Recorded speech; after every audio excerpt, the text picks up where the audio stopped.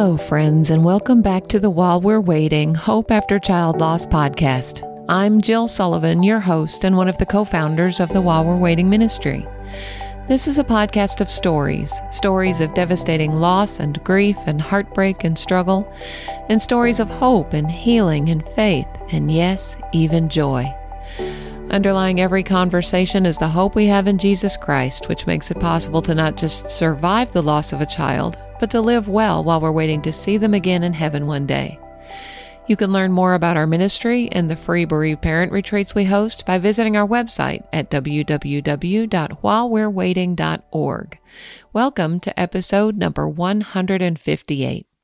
I have some wonderful guests to introduce to you on the podcast today, but before I do that, I'd like to take just a few minutes to share about the While We're Waiting events we had the privilege of hosting in Botswana, Africa at the end of June.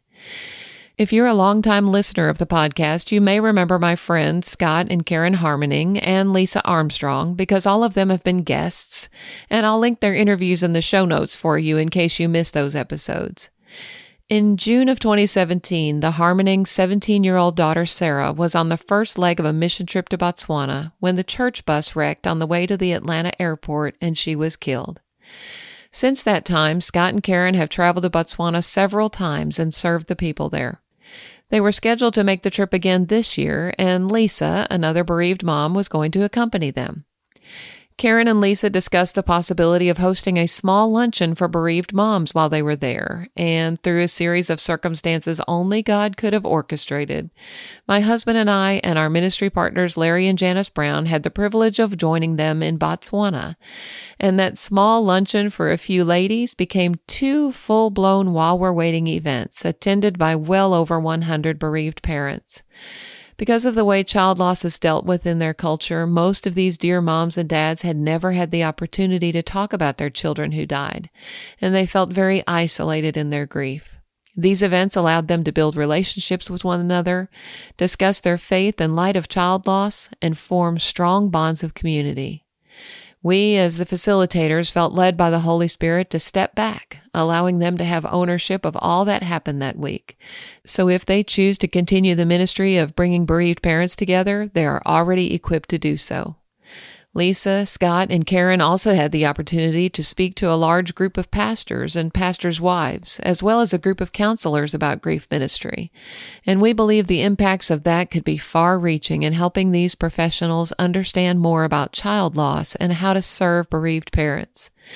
So we are humbled and grateful for all that God did during the time we were there, and we pray that the work will continue as He sees fit. I had initially thought I would record a full episode about our experiences there, but honestly, I don't want to draw any undue attention to ourselves because it's not about us. It's about God and the work He's doing in the people of Botswana. So I decided just to share this brief summary because we know so many of you prayed for us and some even provided financial support to allow these events to take place. We are grateful for you. So on to our episode. Today, I have the pleasure of introducing to you my friends, Tommy and Susan Cartwright from Pineville, Louisiana. They are the parents of Chad, a personable young man with a magnetic personality and a tender heart who served honorably in the military, completing a 13-month tour of Iraq. He fought another battle as well, and that was the battle against addiction, and ultimately God received him into heaven in May of 2011 due to an accidental heroin overdose. Today, the Cartwrights share his story and discuss the impact his passing had on their marriage. Lean in and be encouraged. Hi, Tommy and Susan. Thank you so much for joining me on the podcast today.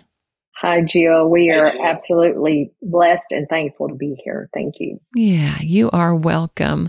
I've been looking forward to having you guys on because you've been to a While We're Waiting weekend, but it was not one that Brad and I were facilitating. So we really didn't get a chance to sit down and get to know you guys. So I'm looking forward to hearing your story for myself today.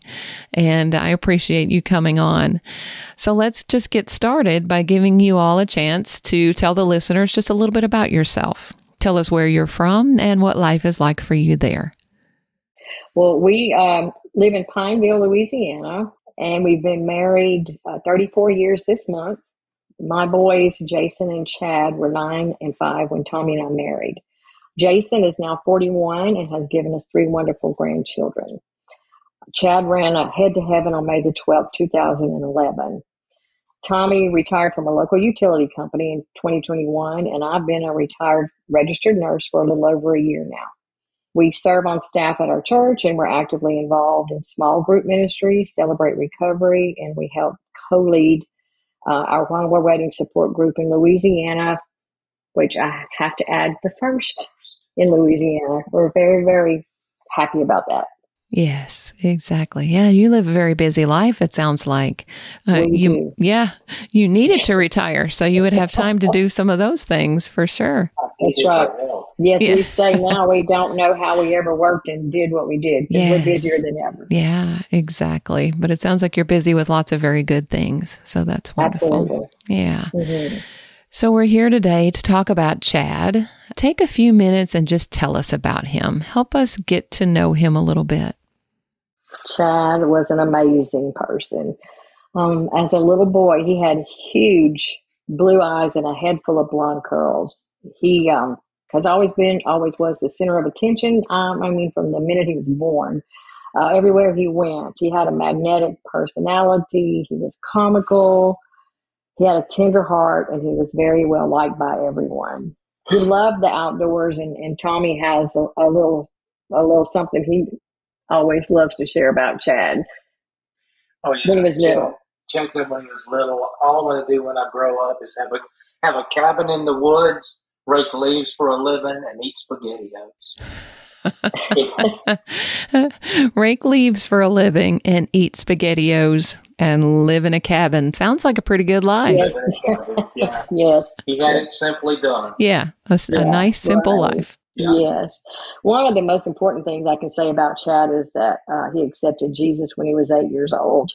When we got home after church that day, we found that Chad's hamster had died. Oh. And we were having a little service for the hamster. And Chad said, I have to speak. I have to say something. And he said, this is the best and worst day of my life. Mm.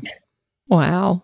So that's so sweet. So he had accepted Jesus at church that day and then came home to, I gotcha. It was on Halloween, October the 31st. Yes. Wow. Yes. Mm-hmm. Yeah. So tell me a little bit more about his growing up years. Again, up until actually sixth grade, in the sixth grade, he was bused to another school in a not good part of town. That's when he came to get involved with people that were not good. But again, as a little boy and as a 10, 11 years old, he was a very happy child, very personable.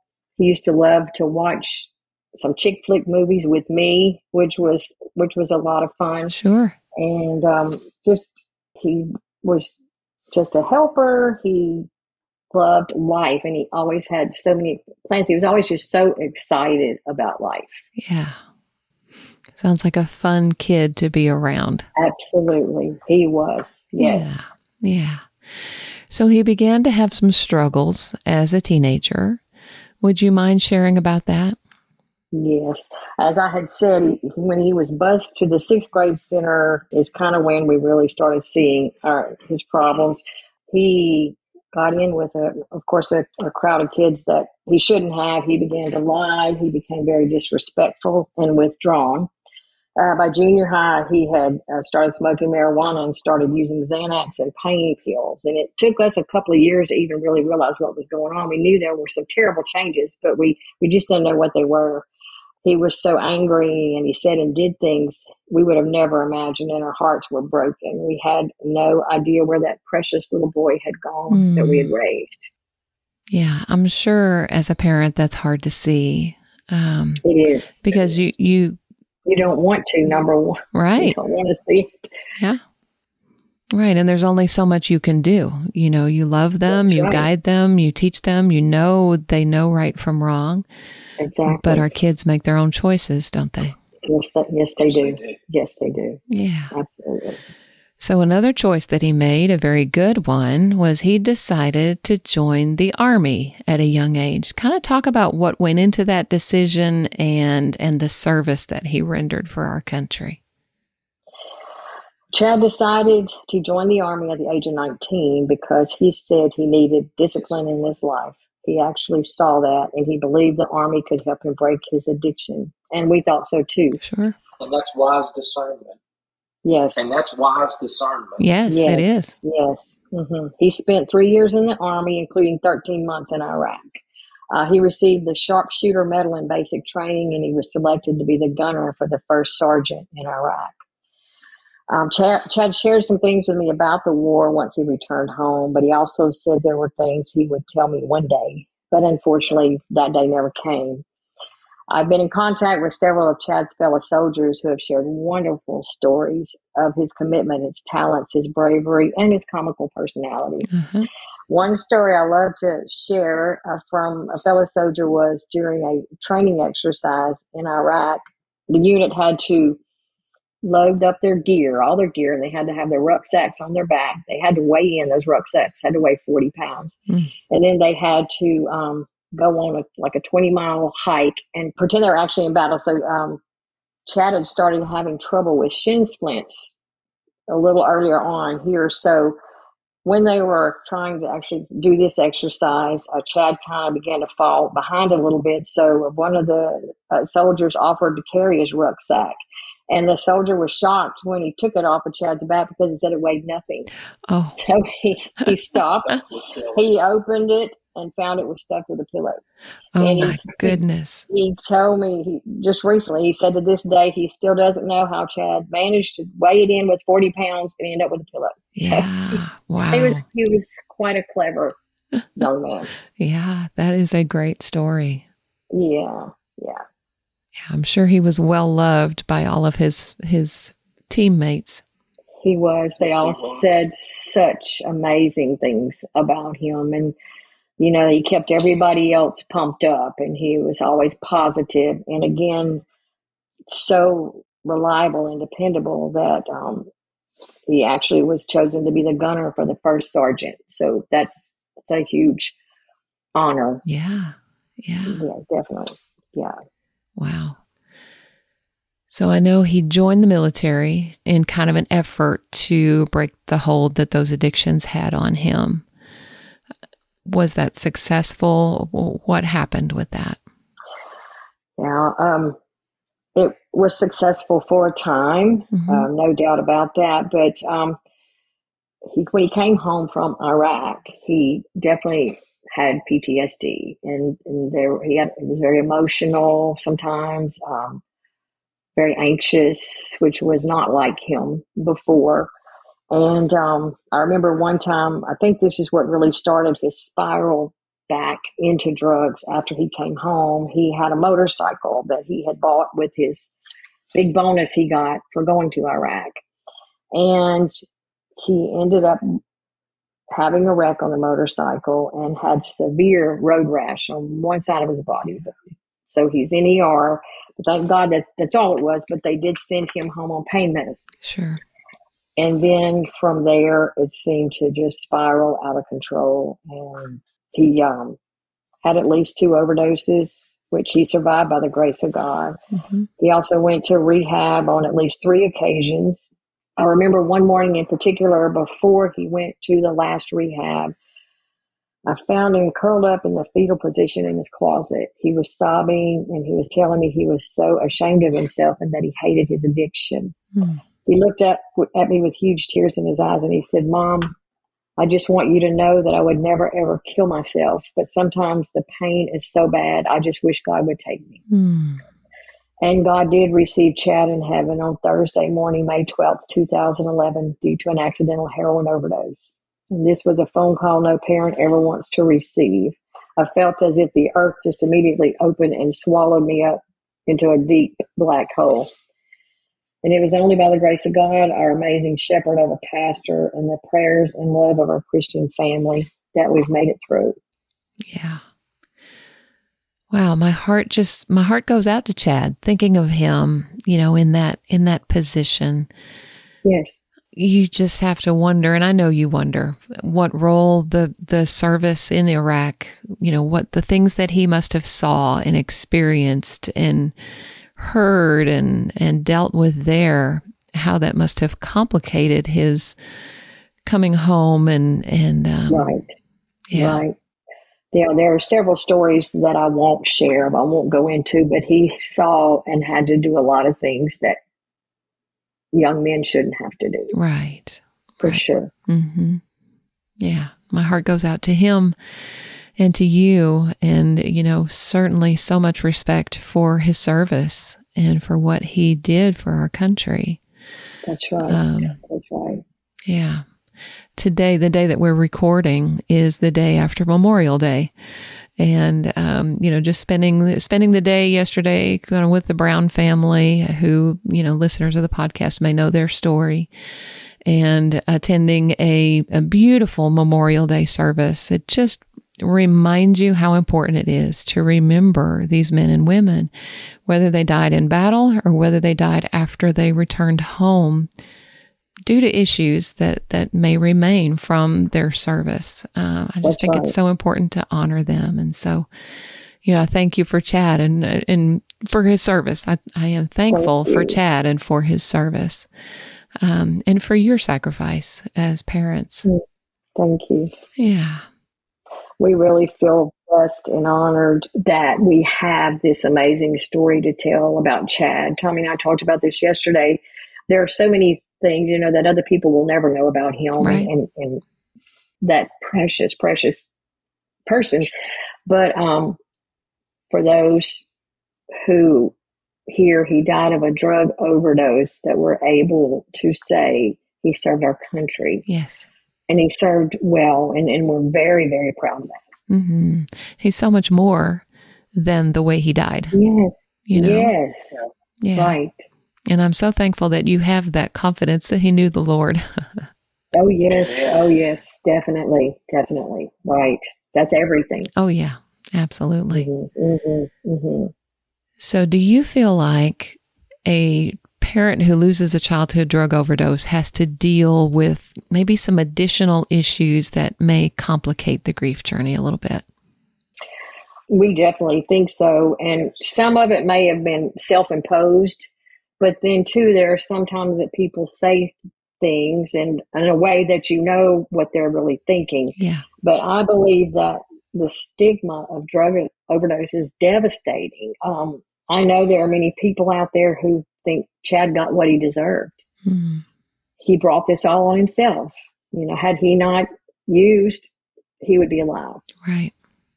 And I think we've heard this and been told this: because he died in his addiction, there's no way he can be in heaven. Oh, no. Which is totally not true. No. All of us have sin in our lives at the time we die. It may not be addiction, but it's something. Right. So, you're right. Yeah. Definitely. But that's hard.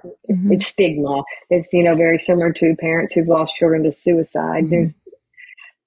Like, as you said earlier, Chad was so much more than his addiction. And that's what we want people to know with all of these children, especially those that struggle with something that led to their death, that there's so much more than that. Mm-hmm. Yeah, absolutely. So you guys have just passed the 12-year mark since Chad went to heaven. How would you say your grief has evolved through the years? Well, of course, in the beginning, it was like living in a fog for me. It was as if I was here in the world, but I was not present. And I will admit that I was very angry with God at first. And early on, I was angry with other mothers who still had all their children. I had a lot of really negative effects that I would have never dreamed that I would have. I grieved hard for months, but then I made a decision, which I'm not saying this is the thing to do, but I decided that I needed to just put that grief away on a shelf. So I just I put it away. And for several years, I could not look at photos of Chad. Tommy had to put them all away. I couldn't talk about him. I certainly couldn't talk about his death. I totally couldn't even read a card that people sent. No, nothing. Right. Again, I'm not saying this is healthy, right. but that's just your how story. I did it. Yeah. Process. Yes, that's how I did it. Right. Yes. So I had trouble putting a period at the end of Chad's earthly life rather than a question mark. We just used your devotional last week in our While We're Waiting meeting, and that spoke volumes to me, and it spoke volumes to the other parents that were there as well. It's just been in the last 2.5 years that I've realized that I needed to take that grief back off the shelf and face it. I have found a wonderful Christian counselor, and she has helped me finally grieve Chad. And I know this may sound strange, but she's helped me to begin to grieve him in a beautiful way. She really has. It's really, really changed. I'm strangely finding comfort and joy in facing what has happened now and with what God has done in me through the process. So now I share Chad's story everywhere I go. Tommy and I both proclaim every chance we get that Chad's life mattered and his death will never be in vain. God never wastes a hurt, and we are so grateful for that. Yeah. And she's actually now starting to share her feelings with me, with her counselor's advice. And, it's really helpful. Yeah, because as husband and wife, you have to grieve. I mean, we grieve differently, obviously, as men and women, but we do have to grieve together. Yes, right. Yeah. Mm-hmm. Yes. Yeah. What about for you, Tommy? How has your grief evolved over these dozen years or so? Initially, yes, I grieved Chad's death, but also grieved the loss of my wife, Susan, in a sense, because of her process in the grief. It was almost a separation between the two of us until we really got out of the fog and together. It took me a little shorter time than it did her, but yes, I would say that definitely I suffered the loss of Chad and Susan. Yeah. And it was like an emotional separation. No, not to say that doesn't happen as well. It wasn't emotional. We didn't physically separate, right?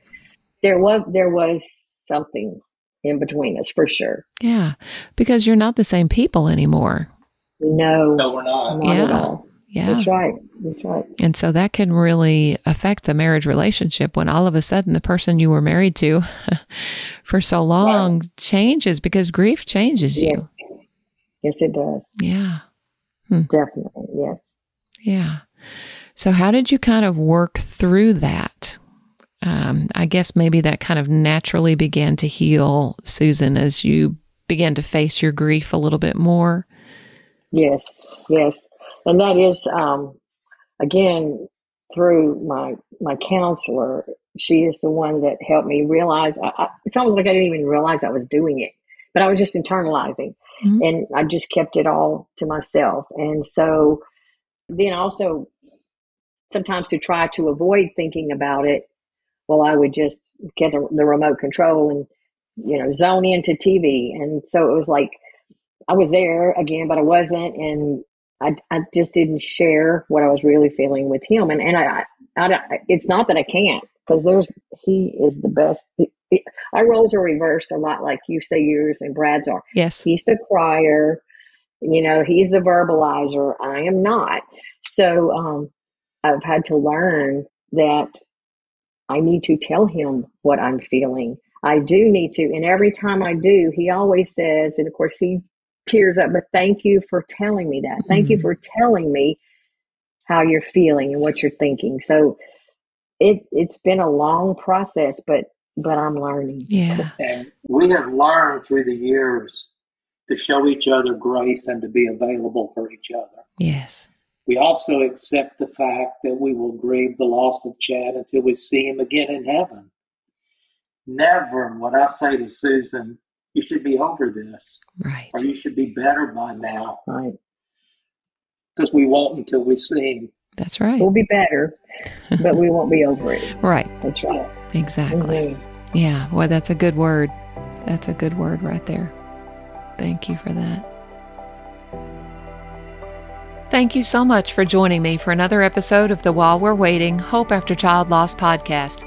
If this podcast has been a blessing to you, please take just a moment to leave a rating or a review, and please feel free to share it with someone you know who might be helped by it.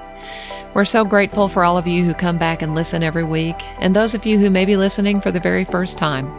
I hope God has used it to encourage you today and to help you live well while you're waiting.